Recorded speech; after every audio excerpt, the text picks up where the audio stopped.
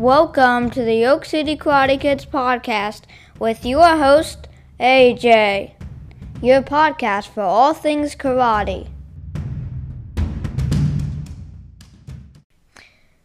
Hello, and welcome to episode 4 of the Oak City Karate Kids podcast.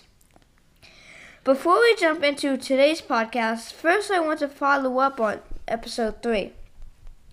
I got some great responses on what people do for motivation.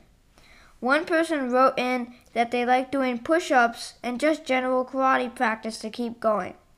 Another person wrote that they like to listen to music to motivate them. I think those are two great ways to keep pushing forward.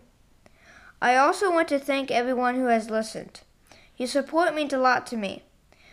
I'm close to almost 60 listeners, and they're not all my mom. I'm getting a lot of questions on when the next podcast comes out. Right now, I plan on sticking to release a new episode every other Wednesday. So, today we're going to talk about tournaments. And guess what? I'm going to Nationals! I'm really excited to be going to WKC Nationals, but I'm a bit disappointed on how my first tournament of the year went. There weren't many kids in any of the divisions, so everyone who showed up qualified.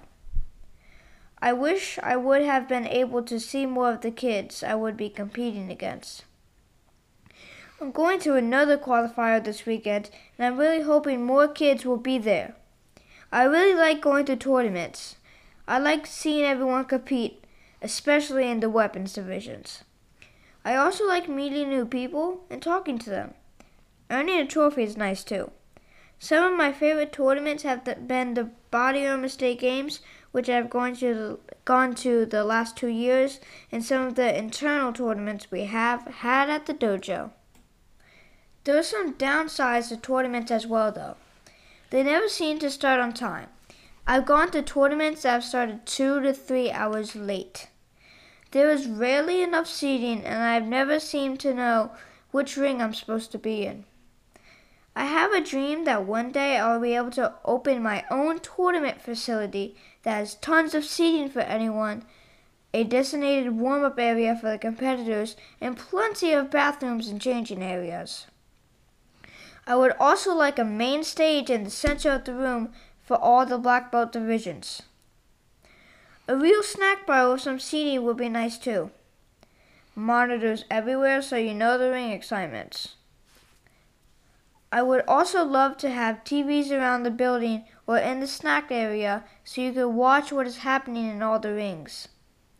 I also don't think I would allow day of registration, as that seems to often lead to the delays. Or if I did, I would cut off the registration about 2 hours before the tournament starts, so everyone has enough time to get where they need to be, and they are ready to go. I'll add speakers everywhere, so when there are announcements, everyone can hear. If I had my way, I would put the facility in a major city and possibly tie it to a hotel. The space I would like to create would probably work well for tricking workshops, gymnastics, or dance competitions as well. Those are just some of the things I would like to see if I had my own tournament facility. So back to tournaments in general. For anyone interested in tournaments, I would definitely encourage you to check one out. I think it's a great way to test yourself and have some fun. I think tournaments are also a great way to build confidence by performing in front of others and practicing your public speaking. I have probably gone to about 10 or so tournaments now, but I'm by no means an expert. No two tournaments are the same. I have placed in some tournaments, and some I haven't placed in any division. I've gone up against 12 other competitors, and there have been times where it was just me in a division. Some tournaments give out trophies or medals for the top 3 finishers, and some do it for the top 4 finishers. In some tournaments, traditional and creative weapons are combined. In others, they are separate divisions. Sometimes traditional weapons will have rules on the type of weapon used. Others may have rules on certain sparring equipment. For example, My brother normally uses a slightly tapered bow when he competes, but for WKC, he has to use a straight bow. Also for WKC, we have to wear elbow pads when sparring, which is not something we are used to doing. So be sure to read the rules and know what you are signing up for. I'm not endorsing or promoting any one of these tournaments directly, but here are some upcoming tournaments that may be of interest to you. Body Armor State Games in Concord, NC on June 17th, 2023. Alamance Open in Burlington, NC on November 11th, 2023. The Battle of Atlanta, June 15th through June 17th, 2023. I think there may also be some other local tournaments happening as well. For those of you who do compete, what tournaments have you gone to that you have really enjoyed? What is your favorite thing about competing, besides the trophies? Shoot me an email and let me know your thoughts at karatekidspodcast@gmail.com. And that's Karate Kids with a Z. So, what's next? Well, since I qualified for nationals, I'm starting to work on katas I want to do in June at WKC Nationals. I plan on working on a new creative bow routine.